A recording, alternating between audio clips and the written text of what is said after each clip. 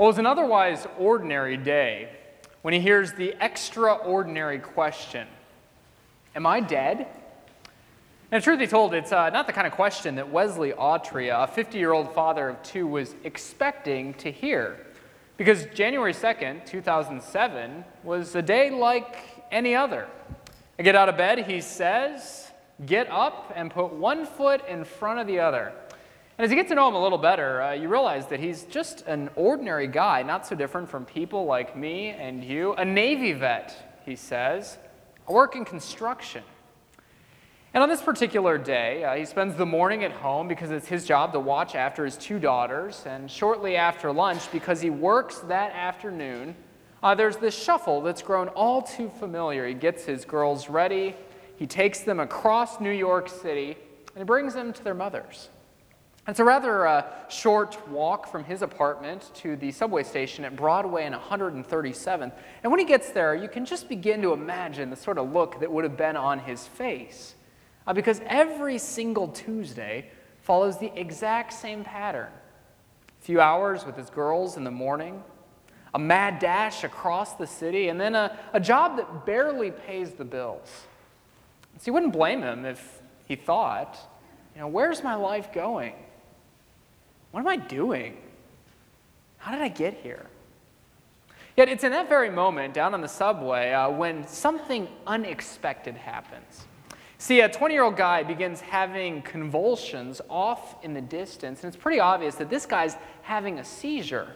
But that's only the beginning of the story because he stumbles off the platform, down onto the tracks, right as a train is coming. I had to make a split-second decision, he later tells a reporter. And so I jump down and I try to pick him up, but he keeps slipping through my fingers, and the train is getting closer and closer, 50 feet, 20 feet, 10 feet, and then it's right there. And he does the only thing he can think to do. I push the guy down, and I flatten our bodies beneath the tracks. And if you're watching, you've got to imagine that there's this horrific silence. His two girls are standing 10 feet away, and everyone else is wondering, what happens next? And that's when the first car passes over. And then another, and another, and another. And as shocking as it may seem, these two guys actually survive. The first car, Wesley explains, barely grazes my calf. And then get this. When the train finally comes to a stop, the man beneath him wakes up and says, of all things, "Am I dead?" Now, it's a pretty incredible story. But the thing I find even more incredible is that in a time and a place that Wesley never expected, God puts him to work. And even though he doesn't know where his life's going, even though he doesn't know what he's doing, even though he doesn't know exactly how he got there, God shows him that he can always trust in him because he's always got a use for Wesley. And that brings us to our reading today. And in many ways, I think today's reading is just like this Wesley's story. You see, it's a story about a man who doesn't know exactly where he's going, what he's doing, or how he got there. But it's the story of a man who shows us that even when we can't see the way, we can trust God because he's always got a use for us. And before we get there, I think a little bit of background is probably helpful because today's reading is about a man named Philip. And in the Bible, you meet in the New Testament two Philips. There's the Philip we meet in the Gospels, and there's the Philip we meet today. Now, the Philip we meet in the Gospels is one of Jesus' disciples. He grew up in Galilee, and he's probably more familiar to many of us. But the Philip we meet today is a completely different person. And while we don't know a whole lot about him, what we do know comes from the book of Acts, and so that's the best place to set the stage for the scene that happens. You see, it's shortly after the resurrection. 40 days Jesus has spent with his disciples. And as the book begins, two very important things happen. First, Jesus ascends into heaven. He returns to his Father. And second, he sends his Spirit. He gives birth to the church. And the day of Pentecost is a powerful day. I mean, thousands upon thousands of people begin to believe. And the days and weeks that follow, so do thousands more. Except this creates a little bit of a problem. These thousands of people create thousands of needs. So some people are sick, others are old, there's widows and orphans, and as time passes, it becomes pretty obvious that the disciples just can't keep up. And so who does God appoint? Who does he select to take care of this very important ministry? Well, 7 men. And one of them is a man named Philip. He's a Greek-speaking Jew who's full of the Spirit, and God selects him, appoints him, uses him to feed hungry people in Jerusalem.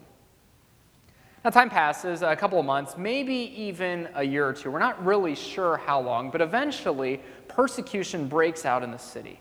And when it does, God sends Philip up to Samaria, and there incredible things continue to happen. I mean, the sick are healed, the lame begin to walk, the message about Jesus continues to spread, and that's where we find ourselves when today's story opens. See, Philip is hard at work. And in the midst of it all, he receives this pretty vague message from God. Get up, God says, go south, and take the road, the desert road, the one that goes down from Jerusalem. And if you're Philip, that's it. And that's why a million thoughts must race through your mind. I mean, I got important work to do. You got to be kidding me, Lord. You want me to wander down a desert road away from all the action? Where am I going? What am I doing? How will I get there? But as the story continues, Philip is faithful to God. And God shows him that even when he can't see the way, he can trust in him because God's always got a use for us. Now, if you happen to be here last Sunday, you know that it was a pretty exciting Sunday here at St. Andrew.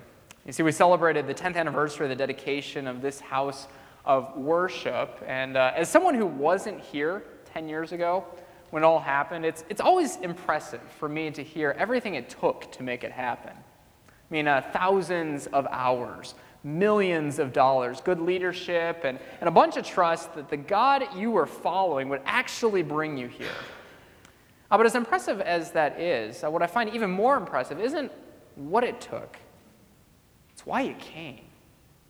See, I know a lot of people who would relocate their church for a better building or better parking, better bathrooms. But that's not why you came. You came because more people needed to hear. More people needed to hear about Jesus, that in him there is life and salvation, that in him there is always a second chance, that in him, even when you can't see the way, God's always got a use for you. One of my favorite moments actually happened last week at this service. It was shortly after the offering, and everyone who wasn't here for the relocation raised their hands. So I raised my hand, and so did half of the people in this room. You know, 10 years ago, people from this church said that this building is for all of you. It's for all of you and all the other people who still need to hear. And so in response to everything that God has done, we invited you, we asked you to write thank you notes to God. Dear Lord, one reads, thank you for having faith in me, even when I questioned my faith in you. Dear Lord, thank you for freedom from addiction and new life in your Son. Dear Lord, thank you for loving me no matter what. And last week, as I was reading through them, what surprised me was that as many of them were about what God has done for you, many more were about what God has done through you. Dear Lord, thank you for using me to help orphans. Dear Lord, thank you for letting me love others. Dear Lord, thank you for equipping me every week to go out and serve. And as I was reading them, I couldn't help but think about this sermon I'm writing about Philip.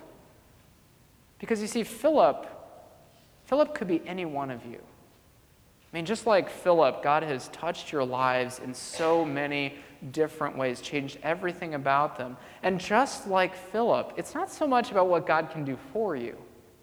It's about what God can do through you. That's why I find this reading so relatable, because Philip wants God to work through him. But he's just not sure how. You want me to wander down a desert road in the middle of nowhere, away from all the action? Come on, Lord. You got to be kidding me. And I think we've all been there before. I mean, you're stuck in a dead-end job. God, where's my life going? You're changing a dirty diaper. You're wiping a runny nose. God, what are you doing? Maybe you're just trapped in the same old pattern again after again. God, how did I end up here? And it's in moments like this, God speaks to you. He points at Philip and says, when there was a need in Jerusalem, I used him. And when there was a persecution in the city, I sent him to Samaria. And when he was wandering down a desert road in the middle of nowhere, I worked through him. And this Ethiopian eunuch, the first Gentile Christian, was baptized into the faith.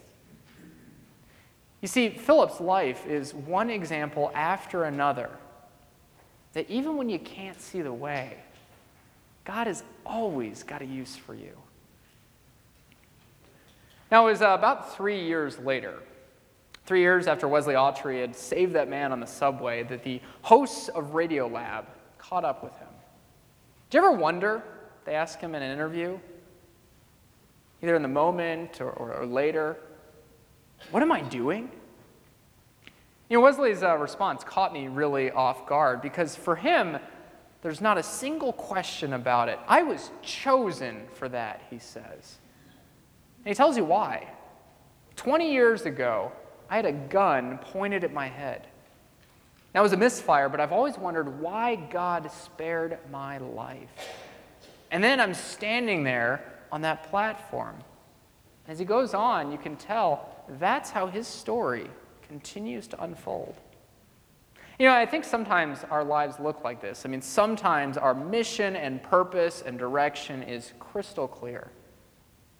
But other times, a lot of times, most times, I don't think it is. And it's in moments like that that we simply have to trust. And the testimony of Wesley, the testimony of Philip and an Ethiopian eunuch, the testimony of every Christian that's gone before us, is that you really can. Because even when you can't see the way, you can trust in him. Even when you can't see the way, he's always got a use for you. And so when you wonder, where is my life going? What am I doing? How did I get here? May their testimonies be an encouragement to you. Because it's not so much about what God can do for you. It's about what God can do through you. And if the testimony of this place has anything to say, it's that even when you can't see it, God's always at work, because he wants you, and he needs you, and he uses you, so that many more may hear. Amen.